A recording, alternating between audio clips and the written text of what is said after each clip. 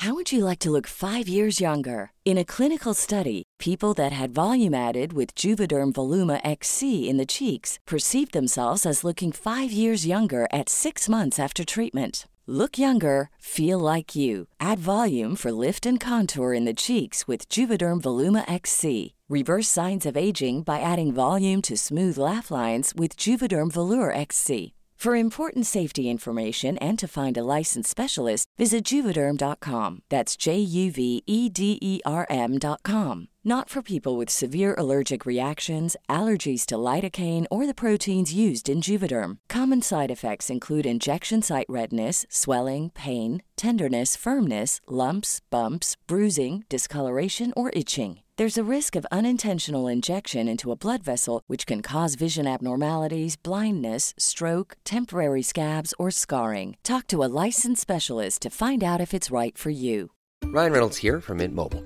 With the price of just about everything going up during inflation, we thought we'd bring our prices down. So to help us, we brought in a reverse auctioneer, which is apparently a thing. Mint Mobile Unlimited Premium Wireless. How to get 30, 30, how to get 30, how to get 20, 20, 20, how to get 20, 20, how to get 15, 15, 15, 15, just $15 a month? Sold! Give it a try at mintmobile.com/switch. $45 up front for 3 months plus taxes and fees. Promo rate for new customers for limited time. Unlimited more than 40 gigabytes per month. Slows full terms at mintmobile.com.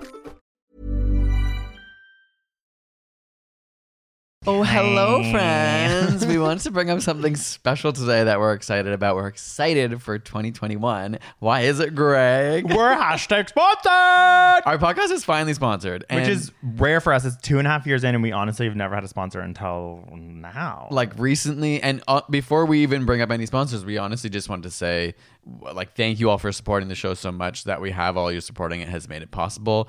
And when it comes to sponsors, like, we're still testing this out, and it honestly helps if you just check them out, you click their links, you whether there's free trials or whatever. Just wanted to throw it out there that it means a lot to us, and that does like help our show continue. Yeah, it is the way that you can help us keep making these. And the first sponsor we want to talk about is Dashlane, which is something that I've become obsessed with because I do constantly lose my wallet, which truly loses, forgets everything. And also now that cash like doesn't really exist in the pandemic, I have no reason to have my wallet on me, and so I honestly never know where it is, and so I can't really ever put my credit card information into my computer. I also have different logins for everything. Mitch does. I am a mess. So Dashlane, what it does is conglomerates all this information for you. So if you go to dashlane.com/ASAPscience, just clicking that link, checking them out. You can get a free premium membership for a device there if you want, but just even going to that link and checking them out and deciding if it's something that you want will really help our show. So now let's get into it. Controversial subjects with the facts can be tense, but we are ASAP Science here to make things make sense. Today, we are going through everything you could ever want to know about houseplants with our friend Nick Pileggi, who is a houseplant expert. We're going to talk about the impact of touching plants and whether or not you should be doing it, as well as the environmental impact of the houseplant industry. It's going to be really interesting, truly mind-blowing in some ways. Let's get into it. Mind-blowing in some way. Well, I mean, we already recorded the Hangout interview, and there are lots of things you learned that you didn't know, and I'm just saying mind-blowing for you, maybe. That did blow my mind. In fact, I have to, we're not going to spoil the lead here, but I got to change a lot of the ways that I've potted my current plants. That's all I'm saying. Mind-blowing, because it truly was like a moment where we were like, everything we've done is wrong. I know, and like those ones that I killed were for a reason. I'm so sad. But we'll get to that in a minute. I wanted to bring up the Mars landing. Mars rover just happened, and I feel like we didn't really talk about it just because we've been like, I don't know, distracted. And I'm like, what do you think about it? What do you mean we didn't talk about it? We watched it, and then you were like having an existential crisis. Oh, but sometimes I realize in those moments that like other science communicators are so tapped into that. Oh, you mean like didn't talk about it openly online? Yeah, we talked about it a little bit together, but I meant I realized like maybe I'm not that into space science, even though I am. Like there's so many elements of it that I am. But maybe it's just because in general I'm more fascinated by biology. Yeah, so there sort of was a bit of that conversation online. Like I would see some people being like, "Oh, I'm so not into this, but glad to know other people are." And yeah, like, I have nothing against it. It's not like I think it's bad or something. But there is also that other aspect of like it happened right as there was a national emergency in Texas where people don't have any water, and then to see just like the dichotomy of like landing a rover on Mars is a bit of a talking point for you know, what is the purpose. And I know like people like Emily Calandrelli have like come out and explained why. Right. The importance of like funding into this kind of thing. And I do believe it. Like I hear both sides, and I understand that it's a false dichotomy. We can care about more than one thing at a time. And the like what's happening throughout the states in Texas is not because they invested in space exploration. If anything, it's because of the frickin' politicians who have neglected the power systems for a long time. Yeah, it's like a power grid that like managed to not have federal people regulated to make sure it would work under those conditions. Like that's wild. But I did have an existential crisis because I was just like, when I think about a robot landing on Mars so far away, it just puts that perspective of, wait, we're all just like running around on this earth, like stressing about an email, and there's just like this thing studying Mars. Like, what is life? Yeah, and I also think it's so weird that the photos were like, this looks like snow in Toronto. Like, it looked so similar in so many ways, I think, to parts of Earth that it makes you realize, like, oh, we're just on one of those. Like, it does put into perspective, and I think that can be a really like intriguing aspect of why space is so interesting to so many people, and very inspiring in some ways. And very inspiring because I mean, it's fascinating to think like we as humans are smart enough to use the technology to do that. One thing I will say is that one thing I will say is that one thing is oh, I was I just realized I'm like nervous about what I'm going to say, and I just kept like postponing it. With like one thing I'll say. It bothers me when science communicators, this is all they'll talk about with like so much energy, and then they will completely ignore something like the climate crisis, the Green New Deal, racial inequalities in their own country. Like that's the only reason that sometimes I'm just like that bit of that argument that comes out where it's like, okay, well, you're able to be present when you want to be present. Yeah, like you're able to talk about what you think is a really important thing, and it just so happens that you think this rover landing on Mars. What I'm getting from your active like social media presence is that you do care about this more, which I just think is a bit of an issue. You do use your platform when you want to, because sometimes I think people get away with it by being like, I'm not really that on social media, but it's like there's some people on my mind that are able to easily be on social media when it's something exciting to them. And you're right, it's not. I don't know. Yeah. And to be fair, there are a handful of science communicators who talk about all those things, like do care about climate crisis, do talk about racial inequality, but there are also a lot that, are completely silent when it matters in those things. And I'm just saying that I think is where the conversation comes around of like the comparing, which I don't think is fair. Like we're suffering on Earth, yet this thing is on Mars. Like it's like, they're actually completely not linked at all. But the only way I was able to like link them and kind of be a little bit like, was when it's like you don't talk about one, but you only talk about the other. That was the only thing. But I actually think it's amazing. I really love to zoom out and think about Mars. Like I love the idea of knowing that an email is pointless. Like I like that can be very relaxing to me. And I think it's fascinating and so obviously impressive that like we were able to do that. And I'm excited for what the information brings, but I do also think like we are in a climate crisis and it's not going to help that, and it's going to not be valuable information if we can't figure out how to, get a Green New Deal. Okay, let's move on. Fair enough. The baguettes, hurry up. Oh, what did we learn this week?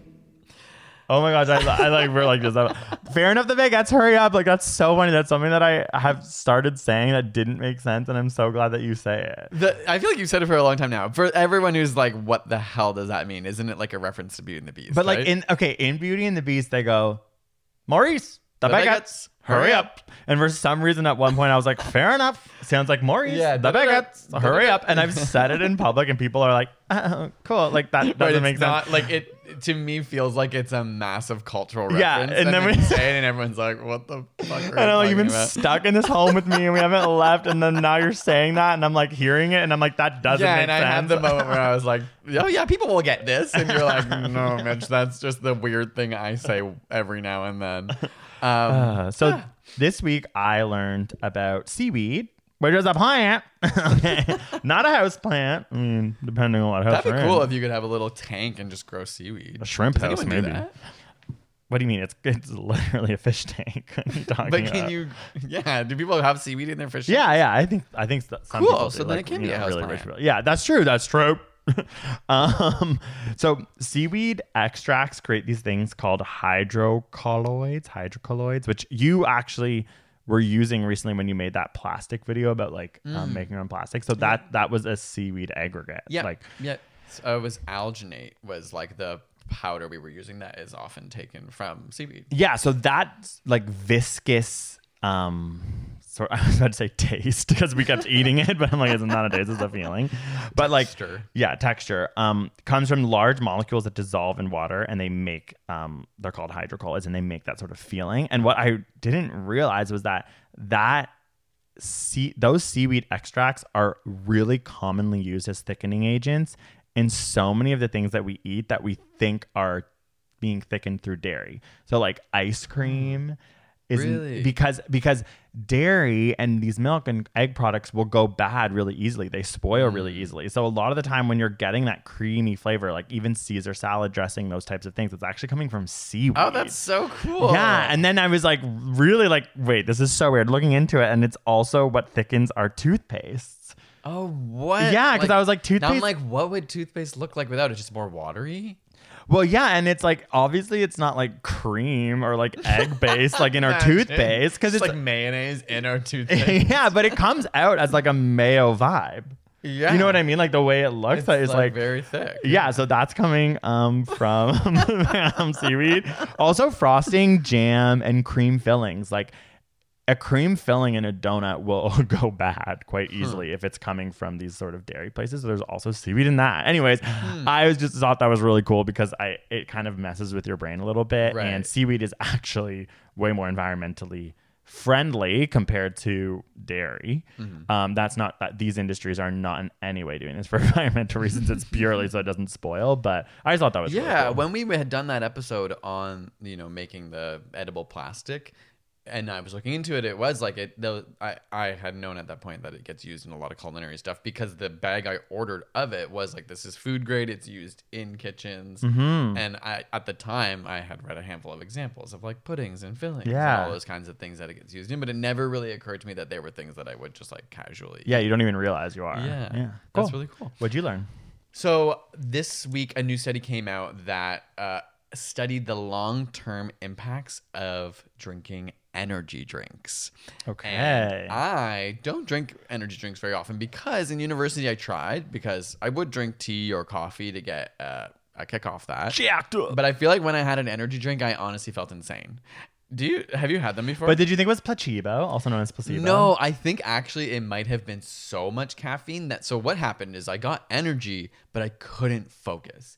And I think this has happened to me before when I've had too much coffee. Like you're awake, but your brain is so jittery that to study on that, I was like, it is way too much for me to handle. I'm also like really sensitive to caffeine.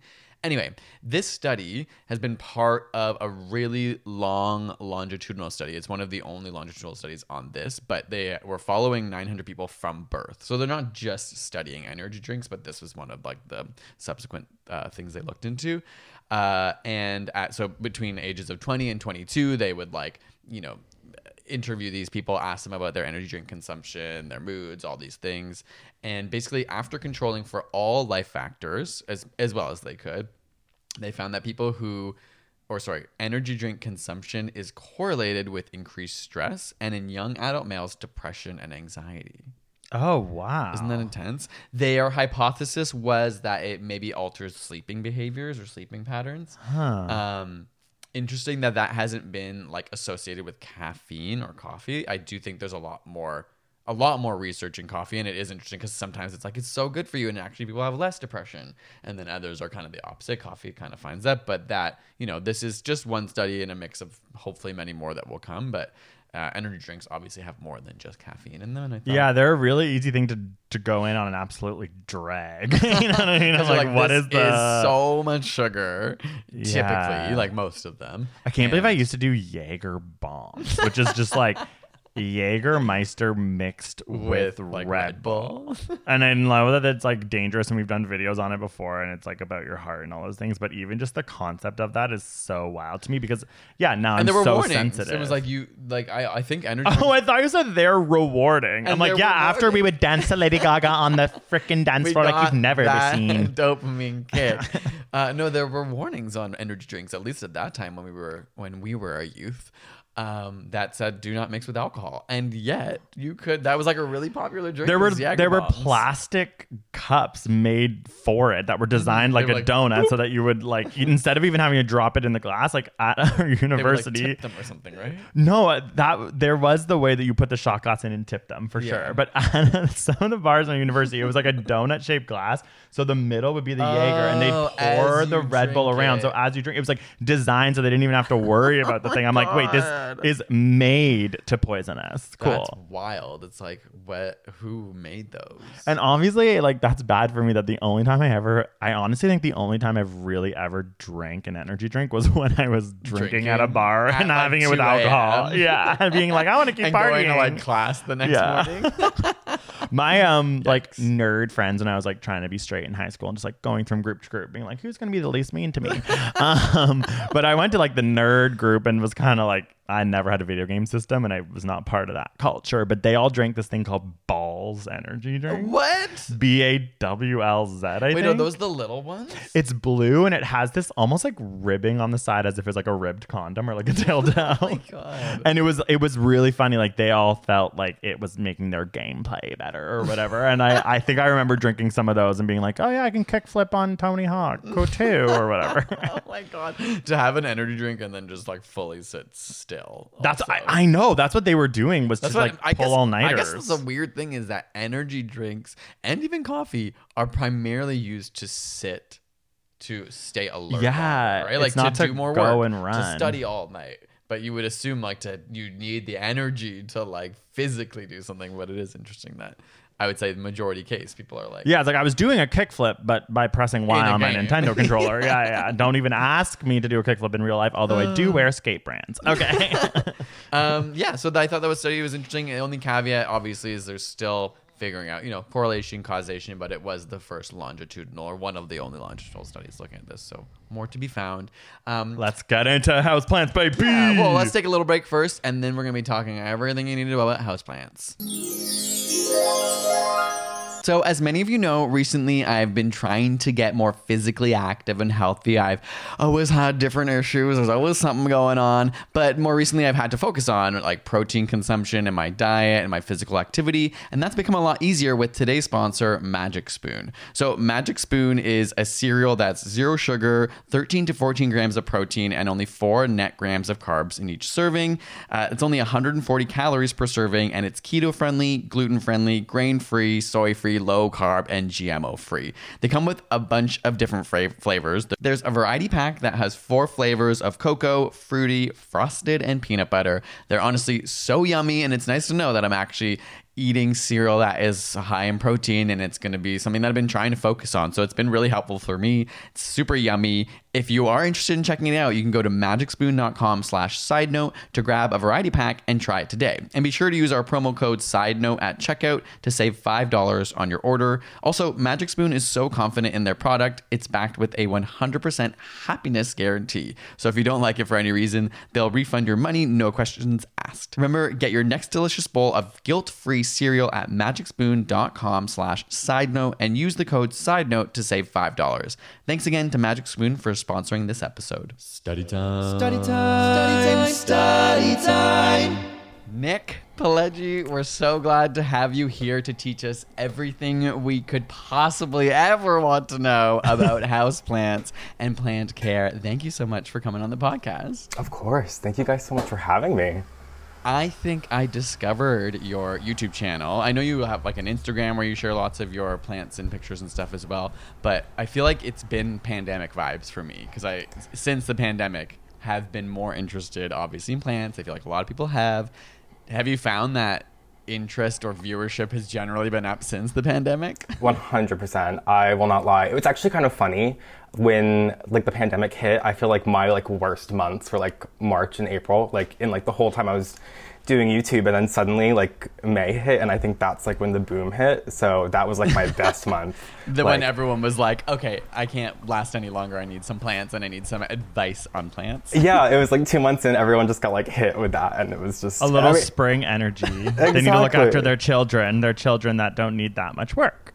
Exactly. Before we berate you with like too many questions about plants, which they're coming, can you give us a little summary of like what you do on YouTube? What's your background in plants? Just tell us a little bit about yourself. Yeah, I mean, so on YouTube, I literally just kind of sit and ramble about plants. That's literally the only thing I do on my channel. I try to, I'm not educated in the sense of like a college education. I have all of my learning from experience, which I think is very important when it comes to houseplants in specific.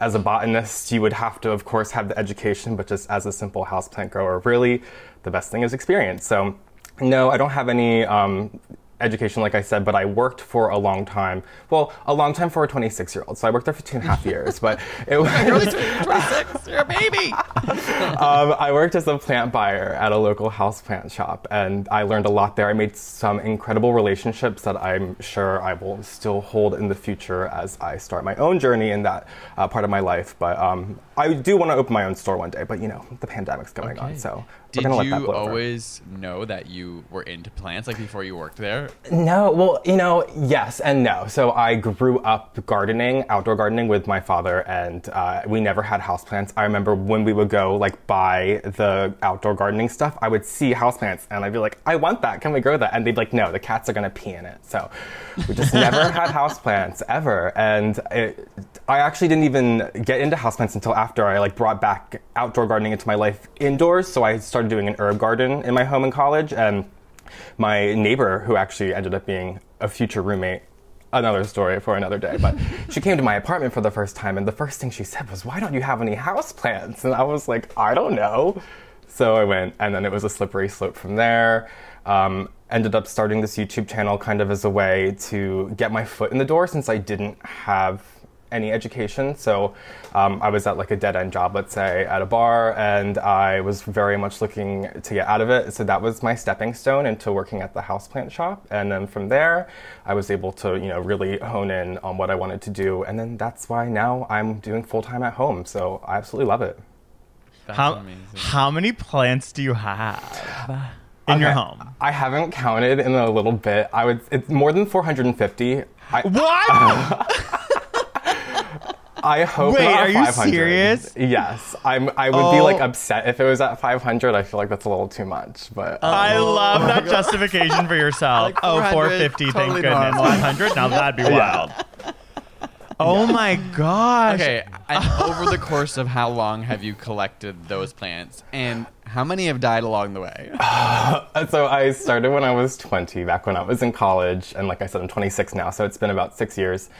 And a lot, I'd say more than I have currently have died, but like I said, that's where you learn the most. I think a lot of people like kick themselves so hard about killing their plants, but I'm like, no, that's how you learn. But that might also be because plants, like a lot of plants, collector plants cost a lot of money, so people might be like killing their like $250 philodendron, and that's something to kick yourself over. Whoa. But if you start off with just like a little $4 pothos. Right. Okay, wait, $250. I have never spent that on a houseplant. I haven't either. Which one is that? Like, what is that? Why is it so much? Well, there's a bunch of houseplants that have currently just like skyrocketed, and this is something that really has only happened since like March, April, May of last year, as we were talking about with the whole houseplant boom. So there are a couple. The most notable ones that like are like most well known for being expensive would be the pink princess philodendron, which is like a pink variegated plant, which is kind of silly in my opinion because there's plenty of other pink plants out there. But this is one plant people are like, I'm going to spend top dollar.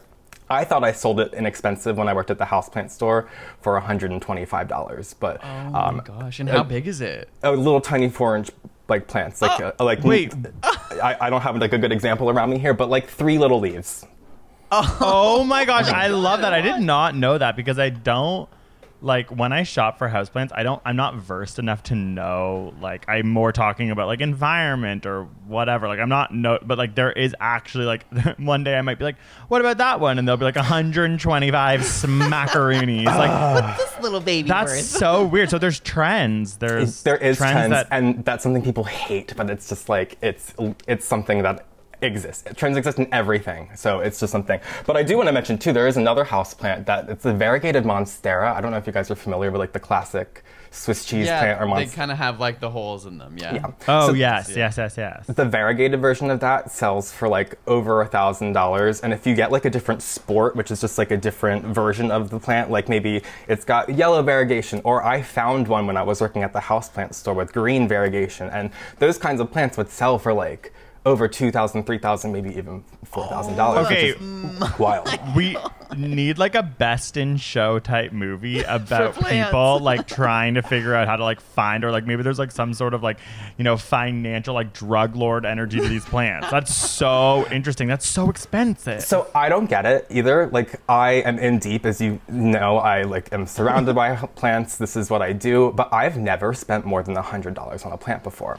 Yeah, I don't think I could because of that fear of killing it. Mm-hmm. Like just like not even fear, but just like, you know, like that's such a, like the stakes are so high. Maybe if it was huge, a huge. Because even you've said yourself, like as a plant, someone who knows a lot about them, like it's not inevitable that like you will still end up killing plants because like the environment might not be right or X, Y, Z. So it is like even when you're so experienced, there's still a risk that that plant's gonna die. That's cost you thousands of dollars. Absolutely. These are things that should be grown in botanical gardens. The home is the worst place to grow houseplants. Think about it. It's not outside. It's not a tropical environment.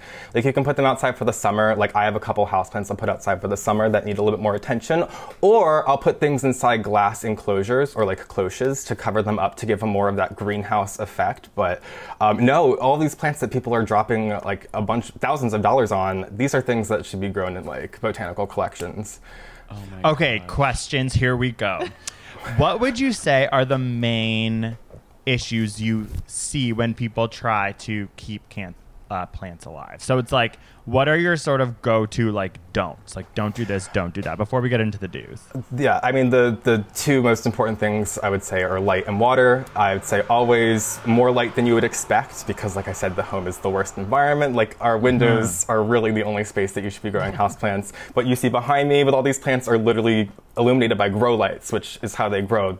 If I didn't have a grow light there, the plants would just wither away. So more light than you would expect, and then less water than you would expect too in the same time. So like more light and then less water than you would think. Of course, that's, you know, subjective because like ferns do not want a lot of light and they want a lot of water. So there's like, of course, things. But I would say my rule of thumb, when I get a plant, if I'm worried about it, I just make sure I'm giving it enough light from a window and I'm not overwatering it. Okay, that's so interesting because I think recently I had a pretty good track record with houseplants and then recently bought a bunch. Pandemic energy. The wavelength of the pandemic. I did, I guess, what everyone else did. And I think I killed 3 from overwatering, which I'd never done before because I was just watering every Sunday. And I think what happened is it was right when winter came. So that's a serious thing we have to think about is when winter comes, you hold back watering. I think that's what happened. Yes. There are a couple plants, if we're getting to like the nitty gritty, that are winter active and some that are more summer active. That's more with like in succulents that are more winter active. It's like they're absorbing all of that summer energy and hot sun. But exactly that, 9 times out of 10, you want to water less in the wintertime because it's just going to get cold and wet roots and wet feet, and nobody wants that. So how much less on average? Like, what do you do when winter comes? Like, do you really scale back? It's once again, it's like different because I have south-facing windows in my home, so the sun is so low in the sky that my plants dry out so much quicker in the wintertime, as well as the fact that the heat kicks on and the humidity kind of drops because of that. So it is, once again, something very subjective. But if you just live, I mean, like all my other apartments that I've ever lived in with houseplants was not like this. And I would say on average, if I was watering a plant once a week in the summertime, I'd be watering it probably every 2 weeks. But once again, it is all subjective. How oh my gosh, on okay. earth do you keep track of watering your almost 500, not 500. Not quite 500. But somewhere under 500 plants. Yeah. So at this point, I feel like we have like this like symbiotic language where they like speak to me and they tell me when it's time. But when I was in my first couple of years, I kept a spreadsheet. And I kept the spreadsheet that would say the scientific name of the plant, the common name of the plant, when I got it, just because I liked to know that, because, you know, these things add up fast sometimes. Keep track, yeah. And then, of course, when I last watered and when I last fertilized. Oh my God, organization station over here. I do not. I mean, you're helping me with an experiment that people will be able to see pretty soon. So I was like managing 10 plants and barely having to manage them because they were in complete darkness. That was the whole point. But I still was just like, wait, I can't keep track. This is too many. I cannot imagine having that many plants. I would love to have that many plants if they could magically take care of themselves. Yeah, well, you just have to get them to speak to you, Mitch, and That's tell them true. that water. It's not as much work as you think. Like, I swear. I mean, I probably have like one day a week where I spend like an hour maximum, like going around just like watering everything. But like I said, a lot of these plants like can visually like look droopy, or a lot of them, I call it my taco test, which I should trademark. But it's where you would take a leaf and you would like try to fold it up. Like, I'll grab this little like Hoya right here, and you would try to fold the leaf up. I know it's so dark you can barely see, but if I was trying to fold the leaf up like a hard taco shell, if this plant was to need water, Hoyas, peperomias are ones that I use a lot of these for, and those are plants that are very prevalent in my home. I know once it would fold up without breaking, that it's like time to water it because it would lack the succulence from being dry. So that's like my surefire way to know I'm not going to overwater them without having to stick my finger in the soil or like really do anything other than just Oh my feel God, the so leaf. folding it and it doesn't like break. Yeah, well, I mean, I wouldn't like, you know, I can tell with that Hoya, I couldn't no, break but it at that's all. kind of like not what I immediately thought you were gonna say, because actually the fact that it would like more quote unquote break is showing that it's like full of water and is more like robust and like turgid. And plants Oh like my God. Hoyas and peperomias Cool. like want to be dry. So if you overwater them, pepperoni? it's, like What's the like, pepperoni? The pepperoni? Imagine we were like, those aren't plants, that's pepperoni. Yes, they're. I love that. I would hear that a lot at Imagine the we all houseplant just found store. out that like pepperoni grew on plants.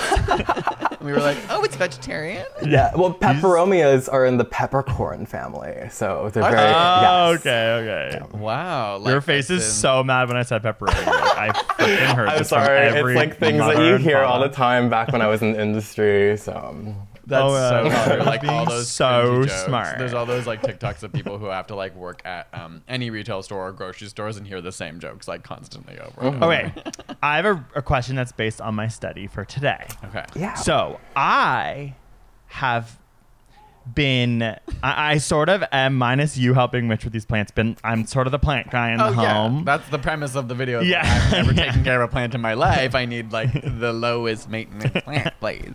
And in a pandemic with lots of free time and some might argue lots of depression, I've been petting my plants. I water them and then I stroke them. Maybe there's some weed involved, some SZA music is playing, and Of I course. try to I think I'm helping them by touching them to take the dust off, because I had read somewhere at some point, I think once, and this is what I'm challenging today, this concept that the dust grows on these houseplants, and so you need to take the dust off so that photosynthesis can happen more effectively. So I like to now do it leaf by Sensually. leaf.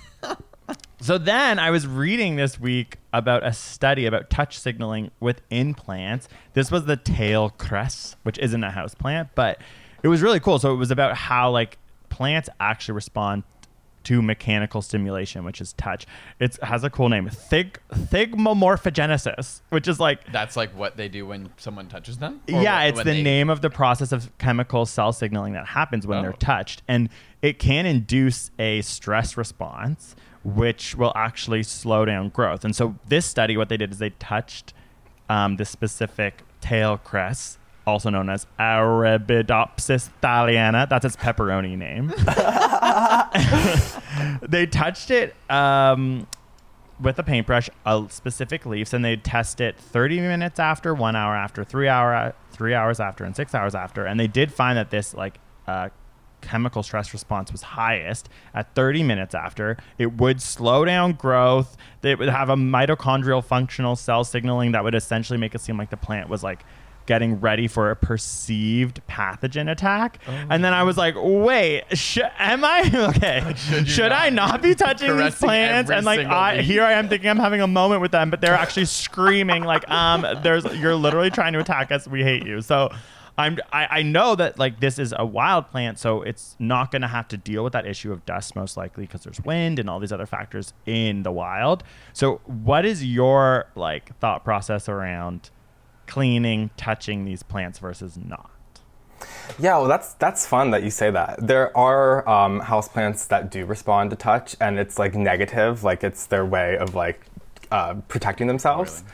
So the most popular one would be like the sensitive plant, which is the mimosa tree, if you guys have heard of that. I want one so bad. I've been going all over. Touch them? Yeah, yes. And you can't get them. Well, don't bother. It's like an exotic plant. It's a waste of money.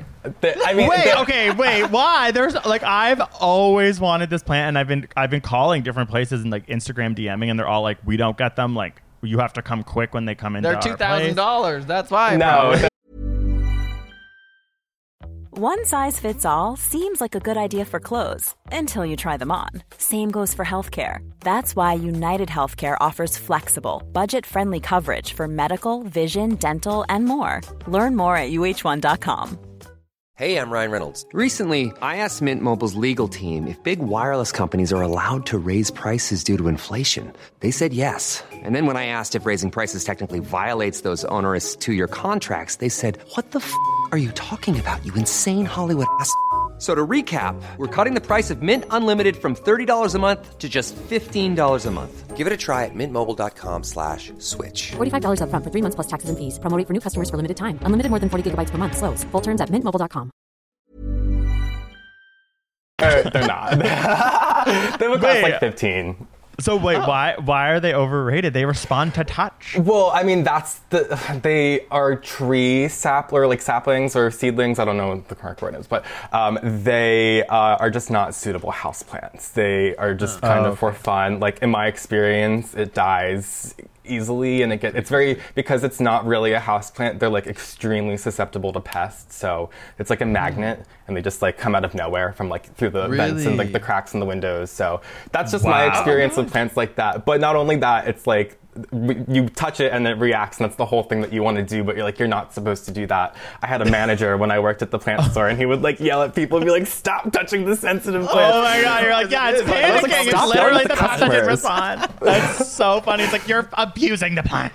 Yeah, but to the cleaning aspect, it is something that I've noticed. There are some plants, specifically the ones that seem to have like larger leaves, and the thicker leaves. Like I have a Ficus elastica, which is a rubber tree, and like if I have it literally in like my walkway, and I'll like walk by it, and like the leaves get like damaged, and that's something I don't like. And I think that happens with like my Ficus liratas that I used to grow as well. So it's just kind of something that they don't respond well to it. But Ficus are very like finicky plants, but they're also very popular. So do you? But are you conscious of the dust? Like, is that a myth that I've created? No, that is a thing. Yeah, I dust my plants, probably not as much as I should because of the sheer quantity. But I do just take like a dry paper towel, and then I'll just like give them a quick wipe, and then I'll get a damp one afterwards, just so I'm not like caking the dust on there. But that's just because it's a me problem, because I don't dust them very often, so it's usually like a whole layer of dust. Okay. Yeah, but you know, with houseplants, 9 times out of 10, I would say it's not really an issue. I'd say it's just like specific ones, like I was saying. Like the sensitive plant's not going to like it, and the ficus that I grow don't seem to really like it, and they just get like ugly looking. Wow, that's so interesting. Because now I've started to think about it as I touch them. Like it's probably a trade-off too. You're like fine. Even if I doubt you're hurting them that much, and even if you are causing a stress response, you're also helping them in a way that they are indoor plants. They're gonna get dust. They can't. So what else this study found was that the stress response would decrease the more they did it. So the plant actually adapted to it. And that's another question I have, is that our fig, you told me once that you're supposed to shake the stem because it's I didn't tell you. I just was like, I saw someone say that on. Yeah, sorry, like shaking the stem, but to me it made like sense from a scientific perspective, because this plant would be out in the wild where there would be wind, and then that shaking, apparently the thought behind it is that it thickens the stem, and it is like a more Gotcha. realistic interpretation of the outdoors. Is that true? Well, I mean, from a scientific point, I don't really know, but I would say that sounds kind of overkill to shake the trunk. I was doing it for weeks. Well, what I would do is, in my bedroom, we have 2 cats. My roommate's cat likes to chew on some of my plants, so I keep a lot of plants in my bedroom with the door closed, and I keep a fan on in there. And so the plant leaves are always moving, and I feel like that kind of like simulates what you're talking about. Okay. Yeah, because So- I doubt like the fig leaf is ever like being aggressively shaken. And No, and I know, figs are not- so finicky. I feel like you would just like knock the leaves off. They would just pop. Like I just said, too if you just like risky. touch them, like literally, we just had a couple leaves pop off recently because we just are always walking by it, and it's just. Oh my gosh, I'm panicked about this study about touch. Made me freak out this weekend. I've been really rubbing down our fig because I'm like, this is an accent piece in our home, and now I'm like, some of the plants are falling off, and I'm like, is it because I'm petting it too much? Like, oh my gosh, it's so stressful, but also very calming. Yes. Oh my gosh. Okay, you have 2 cats. Do you have to worry about them eating the plants at all? So my cat, the plants came first, the cat came second, and she's actually right here. Oh my goodness, hello, sweetie. Oh hi, you She's a little heard. teeny black cat. Her name is Muffin, As you but I say, usually the call her plants Spooks. came first, the cat like, came "Excuse second. me?" She's listening. She's so good. She does not mess with the plants at all. She just doesn't even seem to notice them. My roommate's cat does seem to notice them though. The plants that I keep around aren't like fatal. I have like 2 euphorbias, which are like the most poisonous plants I have in my home. They're shoved in like the back corner of my windows. Like they can't get to them. He will like chew on, I'm like looking around to see. He'll chew on like, I have like a monstera that he'll like chew on occasionally, but because they're just like small nibbles, it's not really gonna like, I don't have to take them to the vet. I don't have to worry about it. Like they have calcium oxalates in the leaves, which are like these, I'm sure you guys know more than me, but like they're like little glass shards that are basically No,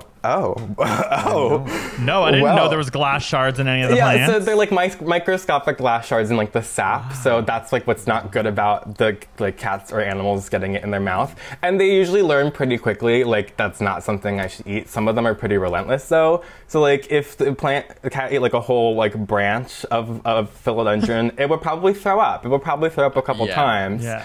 It probably isn't going to die because it's not like a fatal instance. It's just its stomach is going to be irritated as well as its mouth. Right. So it just might seem. But I'm not saying please take care of your cats, people. Yeah, we But I'm saying all don't freak on out. this Like, podcast. don't freak out. Like the cat's gonna be okay. If you're terrified, take it to the vet. But I keep on the floor like pet safe plants. Like I have calatheas on the floor, and Denver's like a magnet.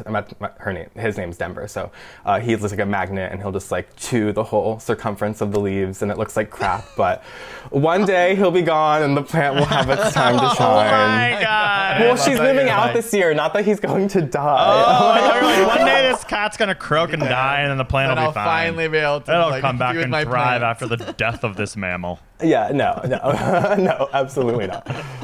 Oh my gosh. Okay, yeah, no, I'm still in awe of like how many plants you. I guess like actually we have a good amount now, especially since the pandemic, and you do a really good job of it. Oh my god, but it's next to 450. It's like Oh yeah, next to little 450. No, tiny pile of honestly, I think more than one is a lot to take care of. So okay. Why? Yeah. Thank you. Well, where would you start with somebody? If somebody was like, I'm a new plant, I want to get into houseplants, where do I start? Well, that's a good question because I would want to know first of all like their home environment as well as their like temperament. Like I would always As a human. recommend a ZZ plant because I always say if you water it more than you pay your rent, it's too much. But some people want to water a houseplant more than they pay their rent, so that might not be a good example. Although it's indestructible, it just might not be what some people are looking for. because you could overwater that plant. And Well, you could, yeah. If you wanted to water something every day, like I would dare to say maybe you should grow a fern because, you know, it's something I don't want to grow because it would just fall in the mess of my plants and I'd find a dried up piece of trash one day. But so, you know, everyone's different, but it really just definitely depends on what the lighting conditions are in their home as well as their temperament, like I said. Like who they are. Okay, I have a question about potting. Mr. Potting. Hello, Mr. Potting. Okay, so I have this idea that you have your plant that you buy, it's in its little plastic container. And I'm always like, okay, so I'm going to buy something at least sort of double the size. as a pot that I'm going to put it in. And my concept is that the roots are going to expand. This is going to allow it to grow and thrive. And I never really think anything about whether it being smaller or bigger. And I found that a couple plants that have died that I think from overwatering, it was almost like the roots never got into the potting soil. It was like they just kind of like, it felt like when they eventually died and I pulled out the root system, I'm like, why didn't these roots go anywhere? Like they didn't go into the soil. Is there any tips you have about potting to either make sure those roots actually get into that extra soil that you've put in, or like ways to think about it? Because that's just the way I thought about it. And it didn't seem to work recently for me for some reason. Yeah, I mean, all plants are different. If you're working with a plant that has a little bit more of like a meaty root system, like the ZZ plant or like a pothos, these are things that you could probably go maybe like 2 inches in diameter larger with the pot that you're planting it in. And then you always want to like loosen up the roots that are coming around this, like the perimeter of the inside the nursery pot, and that's just going to help them kind of explore. How do you do that? Oh, just like, you can mess shake with them. it? Oh, you can totally mess with them. They're not going to just like, if you knock off a couple roots, it's fine. It's fine.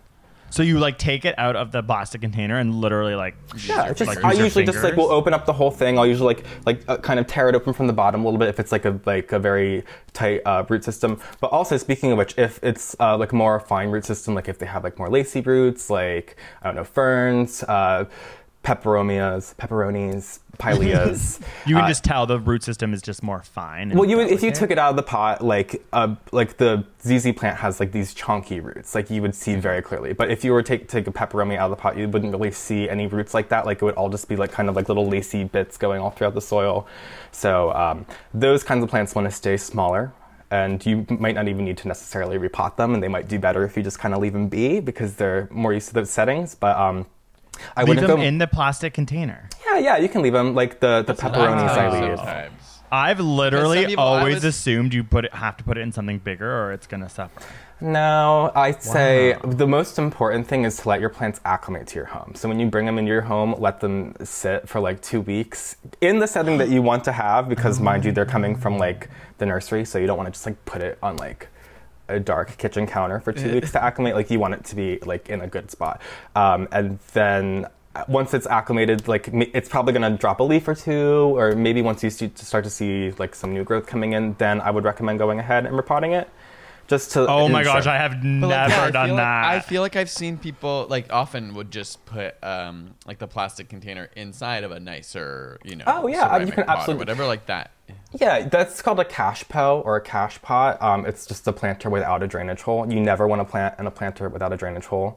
If you ever see to put always stones in, it's a myth. I put oh my god, okay, now I just want to throw myself off this. So here's the fucking issue with balcony. that. The water is just gonna sit down in the stones, and it's just gonna get gross, and it's got nowhere to go. I always recommend drilling. I've never broken a pot. I've drilled into hundreds of pots. I've never broken one. Really? Just Okay, like so- a single hole out the bottom? Or Yeah, like yeah, out and the then you side or use. something? I just one in the bottom. I literally just do. It's a glass and tile bit, but I think people probably play it safer with like the diamond saw tip. But like I said, I've never broken one. But then you have to put it on a tray. Yeah, but you could just get like a nice plate from the thrift store. I don't know. Yeah, okay. No, this is very interesting to me because I know, I just didn't know that either. dispelled this myth on this Every even one on of this our- podcast, and I've been dragged because I was always getting my rocks, putting them at the bottom of my pots, I know. not having holes in the bottom. That's not something I've ever relied on. Just repotting the second I brought those plants home. I'm rethinking everything right now. So don't necessarily repot immediately. I feel like that's like a myth that like BuzzFeed would make or something. Oh But- my Right, they were god, just I don't want to be BuzzFeed. I'm BuzzFeed. I'm a millennial piece of shit. Oh my god, stop it. If you need to plant into something that you like don't want to drill into it and you absolutely have to plant into it, I'd say do like a 1/4 inch of horticultural charcoal in the bottom of the planter. And that's it. And then just like use your normal potting mix, and then be very mindful of the amount that you like plant, you water, like, because that's going in there, it's not going to Yeah, drain. It's just sitting Okay. there. So And what's it can the suck it back up. charcoal do?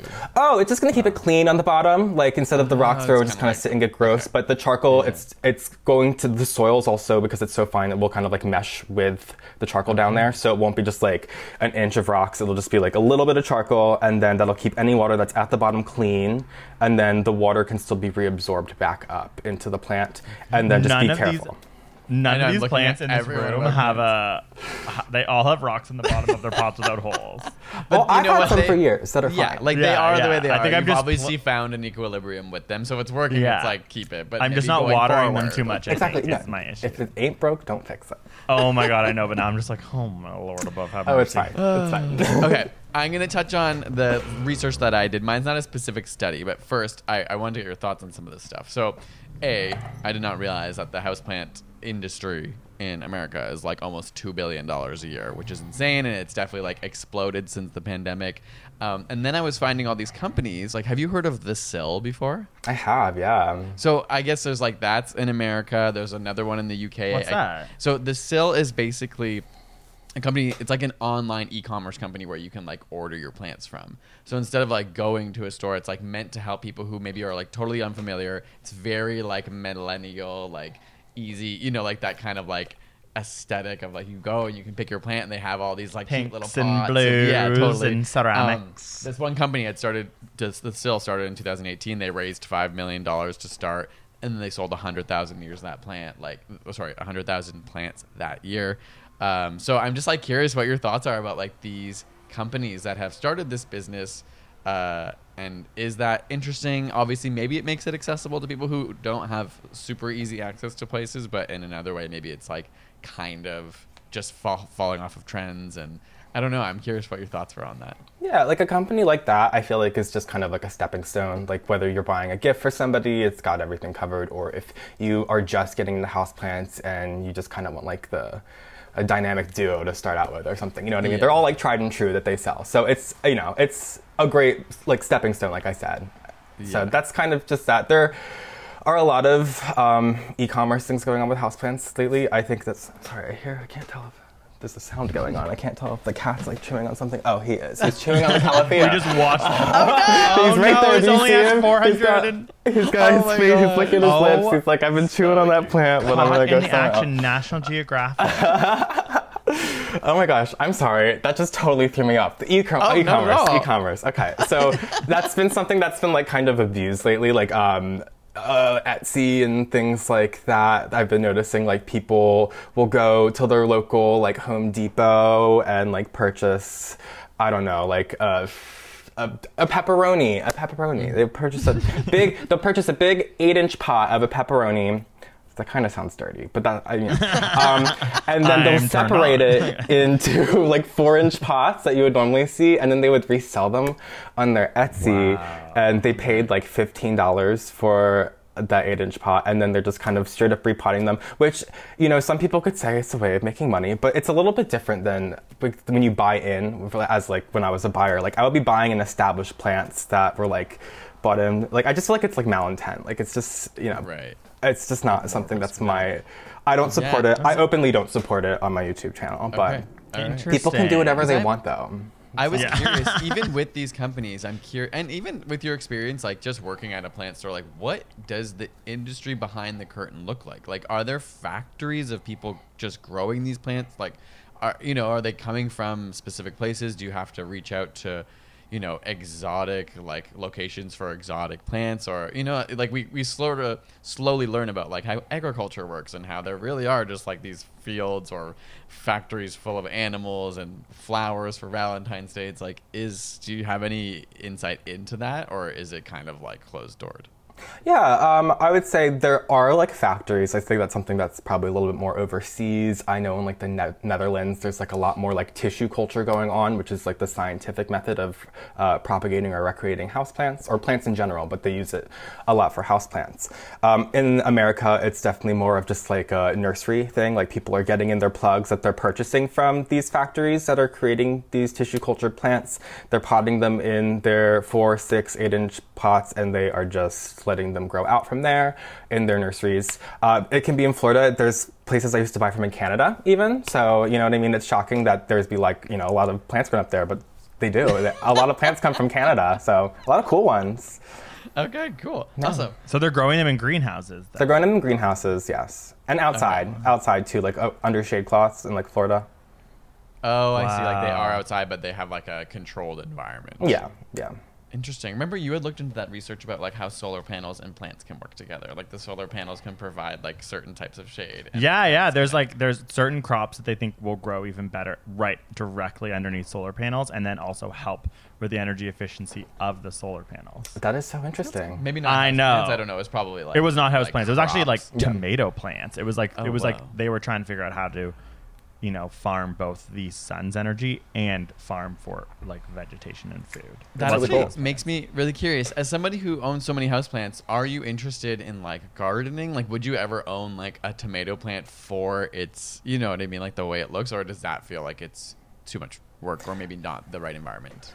Well, I did that when I was younger. That's how I got into plants. But I think why I'm so into houseplants now is because it's just not really like feasible for me in the city. Like I have a very small outdoor space. We have a courtyard like shared with my 2 neighbors, but it's just so heavily shaded, and it's all the buildings and stuff. Like it's just not something like I could probably grow like heavy shade stuff. But like I just throw my houseplants out there. So one day. But honestly, I think I'm a city boy, so I think I'm going to be here for a pretty long time. So I don't think I'm going to have that kind of space, but I'm not down with it. Like You're not against. You're not anti. Yes, no. Anti-vegetation. Absolutely not. Absolutely not. The last thing I wanted to talk about, I have a few more like final questions, but I want to bring up like the question for all of us just to answer is like the environmental impact of like people being so much more curious. Like obviously there is this idea of it is so nice. Like as we bring plants into even our own home, I've felt like more connected to nature, and you become more present and aware of those things. I think at least that's like anecdotally how I feel. But I was just trying to like look into it, trying to figure out what, especially these companies, like the criticisms were that, you're adding a lot of like plant miles, like having to travel from different places. Every time someone orders a plant, like putting it on a truck or putting it wherever and traveling it across the world.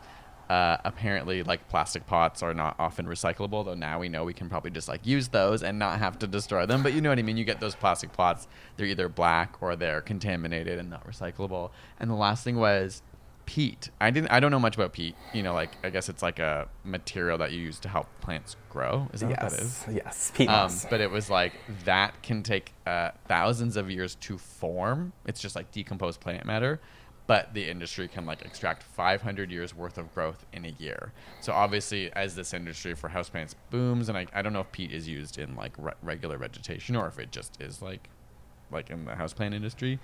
It was interesting. I feel like plants can bring so much awareness to people. Not so much awareness, but at least sort of like a cognitive connection to nature, especially if you're not in a city where you have access. But obviously I was like just trying to think like, how can it be a sustainable industry, or one day will we be like, oh my God, the plant industry is also destroying the earth, which would feel very ironic. You know what I mean? Yeah. I mean, things that I try to do, like when I was a buyer, I went out of my way to buy local. I had 3 people that I bought from that were within like 50 miles. So that was really important to me.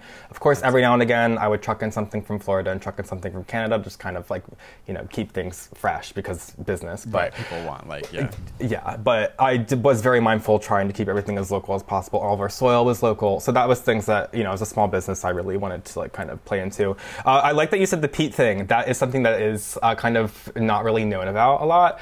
And honestly, I don't think I know even as much as I should know about that. But it is a mined resource that it's mined from bogs, and it is something in all-purpose soil. And a lot of people are trying to switch over to either growing plants hydroponically or semi-hydroponics, they call it, which is like with leca pebbles, which is like a puffed aggregate, like kind of like clay sort of thing. It looks like Cocoa Puffs. So you can grow plants in that. And then coconut coir is much more resourceful than peat, which is another thing that you can literally just replace your peat with. And I'm guilty. I don't really go out of my way to do it, and it's something I should do because I'm just so used to just buying a big bag of potting soil when the way that it is. Yeah, and so wait, hydroponics, is that when you grow like just in water or without soil? Just in water. So it is soilless in water. So technically, if you're just like putting like a pothos cutting in a jar of water, that's hydroponics in a sense. So yeah, right. But I think it's really easy to grow plants hydroponically because they don't have all that heavy soil to just kind of wither away in if you rot them. So I think we might have talked about this, but if you have a really dark corner, you can just plop like a cutting in water and it'll do 10 10 times better than if you were to throw it in a pot in a dark corner. Because the soil does what? I literally have no idea. This is just something I have learned from experience. Okay. Oh my gosh. That's really interesting. It's kind of not what you would think. Well, they don't seem to rot. Like, if you're changing the water out every, like, month or two, people probably say once a week that you should, but I do it, like, every couple months. And it just seems to take care of itself versus, you know, in soil it can dry out or be too wet for too long, and the roots just kind of seem to acclimate. But are you going to have a luscious plant? No, but I've had, like, a little pothos cutting up on one of my dark shelves that has looked exactly the same for 3 years, and it's very much alive. In, like, would you ever transfer a hydroponic plant into soil one day? You could. You would probably want to do that within like 6 months, or maybe like a year, just because those roots are different. They're they're the way they grow. Yes, they're not soil roots, so they would have to readjust. So if your plant's like overgrown in water, it's something that probably not the best thing to do. That's so interesting. I mean, I get what you're saying about the environmental impacts, because it just feels like, like it's a big question for me. I was like, I've never thought about what goes in, even just that question about the industry, like being like, I'm so blind to like where our how's or plants even come the from. sale. Like, it's interesting. We live in Toronto where there are so many local plant stores, so we just go to our local plant store to buy them. But it's like, I never really thought about how there could even be a website like this sale and such an industry around this. But obviously, if it's taking off in $1.8 billion industry, like that's pretty incredible.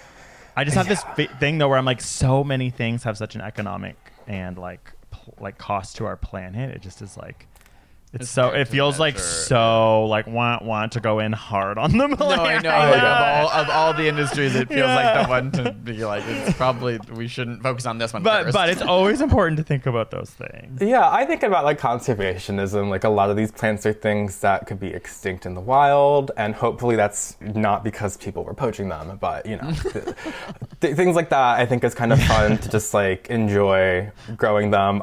There's definitely always a bad thing that you can think about for the cost 10 bad things for one truly thing, everything. But anything. I like, do you have any more plant advice questions? No, go it. I can see I your just questions. wanted to know, like, okay, a couple like last minute blast questions. Like, what are your most hated plants? Oh my gosh, I did a whole video about plants I don't like. I think my least. Did you think he was going to be like, I can't possibly. You're like, well, I've actually gone in hard and down how the ones I hate. Yeah, I definitely have plants I don't like. I just think a lot of plants are overrated, and that people are just kind of like sheep when it comes to a lot of these plants. I hate to say it, but there's one in particular. It's called the Philodendron Birkin. I feel like I drag the hell out of this thing on my channel all the time, but it's a plant that was literally manufactured to be like popular and expensive. I mean, they called it Birkin, like a Birkin bag. Is it literally Birkin, like a Birkin bag? Yeah. Oh my God, barf me up to Carolina. Right? And it's so stupid because it looks like this houseplant that it looks like a Philodendron Congo, which is like a $5 plant. And then it looks also like a canna lily, which is also like a $5 plant mixed into one. And it's just like, they tried, but they failed. But they're just like, oh, let's just slap Birkin on it and just see if people like respond to it. Oh my God, the next thing you know, the Cadillac, the Tesla. Oh my God, the Tesla plant.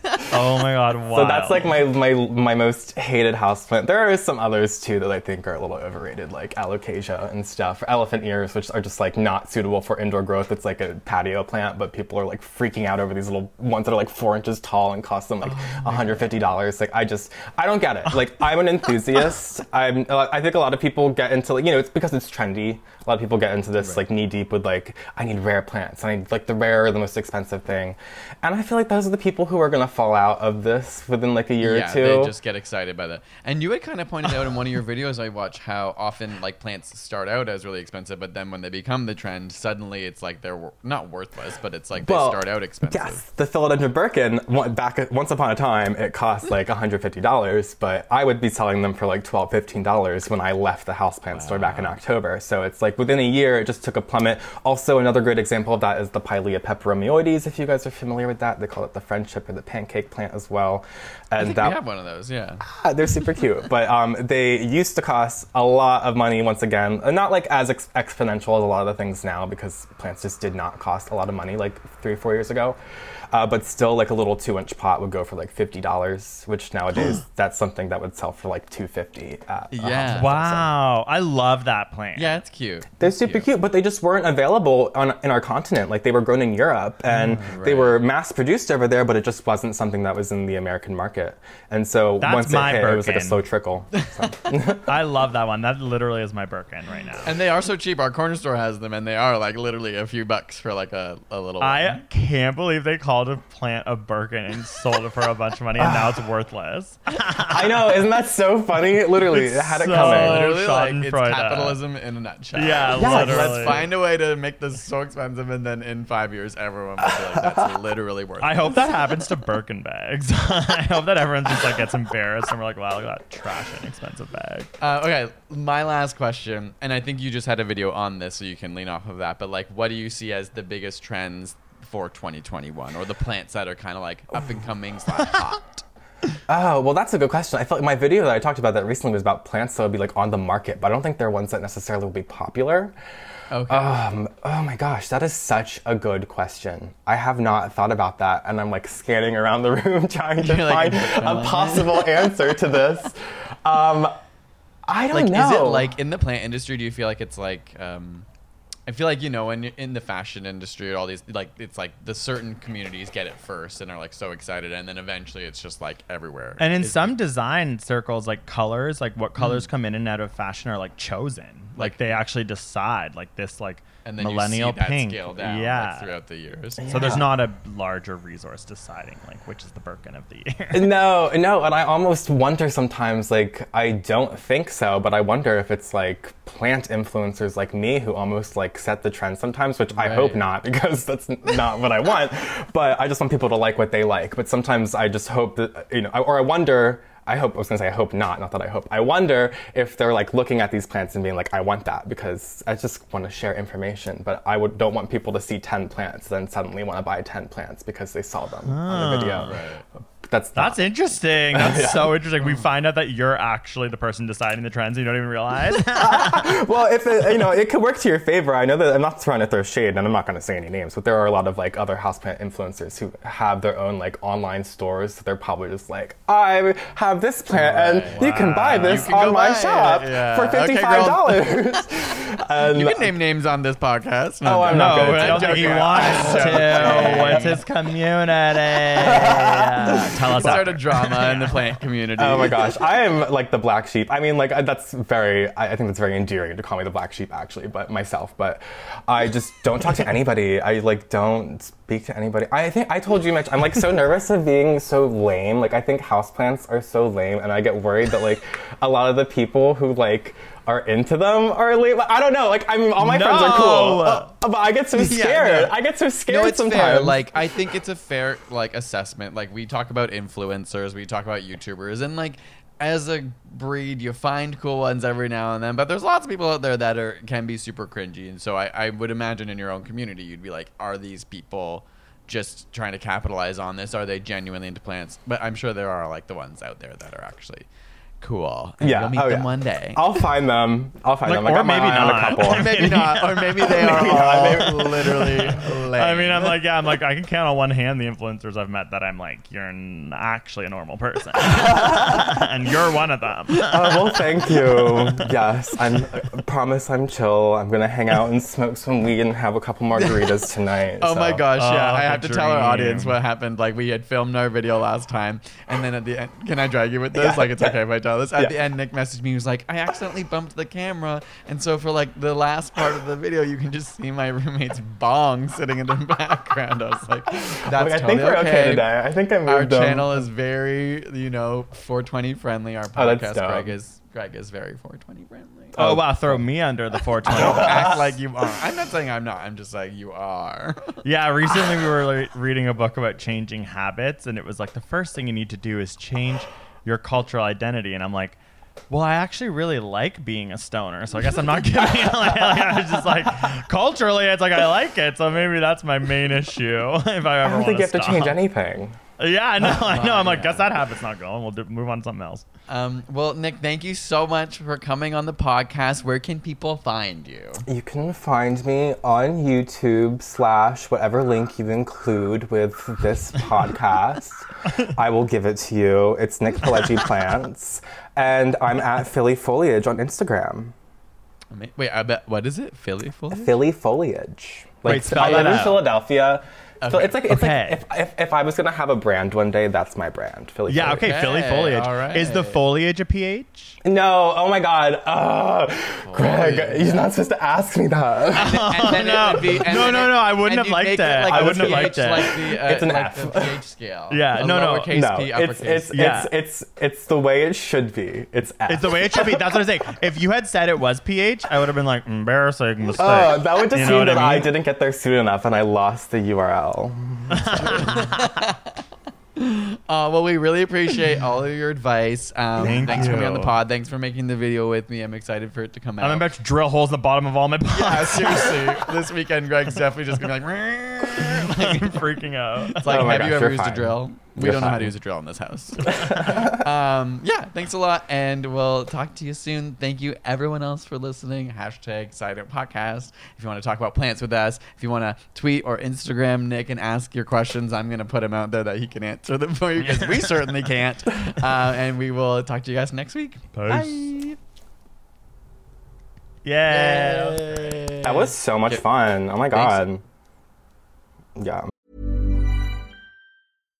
If you're looking for plump lips that last, you need to know about Juvederm lip fillers. With Juvederm Volbella XC and Juvederm Ultra XC, your lip look, whether it's subtle or bold, can last up to 1 full year with optimal treatment and no additional maintenance. Find a licensed specialist and see if it's right for you at Juvederm.com today. That's JUVEDERM.com. Add fullness to lips in adults over 21 with Juvederm Volbella XC or Juvederm Ultra XC. Do not use if you have severe allergies or a history of severe allergic reactions, or if you're allergic to lidocaine or the proteins used in Juvederm. Tell your doctor if you have a history of scarring or taking medicines that decrease the body's immune response or that can prolong bleeding. Common side effects include injection site redness, swelling, pain, tenderness, firmness, lumps, bumps, bruising, discoloration, or itching. As with all fillers, there's a rare risk of unintentional injection into a blood vessel, which can cause vision abnormalities, blindness, stroke, temporary scabs, or scarring. For full, important safety information, visit Juvederm.com. Planning for your next trip? Elevate your travel style with Quince. Quince has all the jet-setting essentials you'll want for your next getaway, like European linen, premium luggage options, buttery soft Italian leather bags, and so much more. And is all priced at 50 to 80% less than similar brands. Plus, Quince only works with factories that use safe and ethical manufacturing practices. Pack your bags with high-quality essentials you'll be wearing for vacations to come with Quince. Go to quince.com/pack for free shipping and 365-day returns.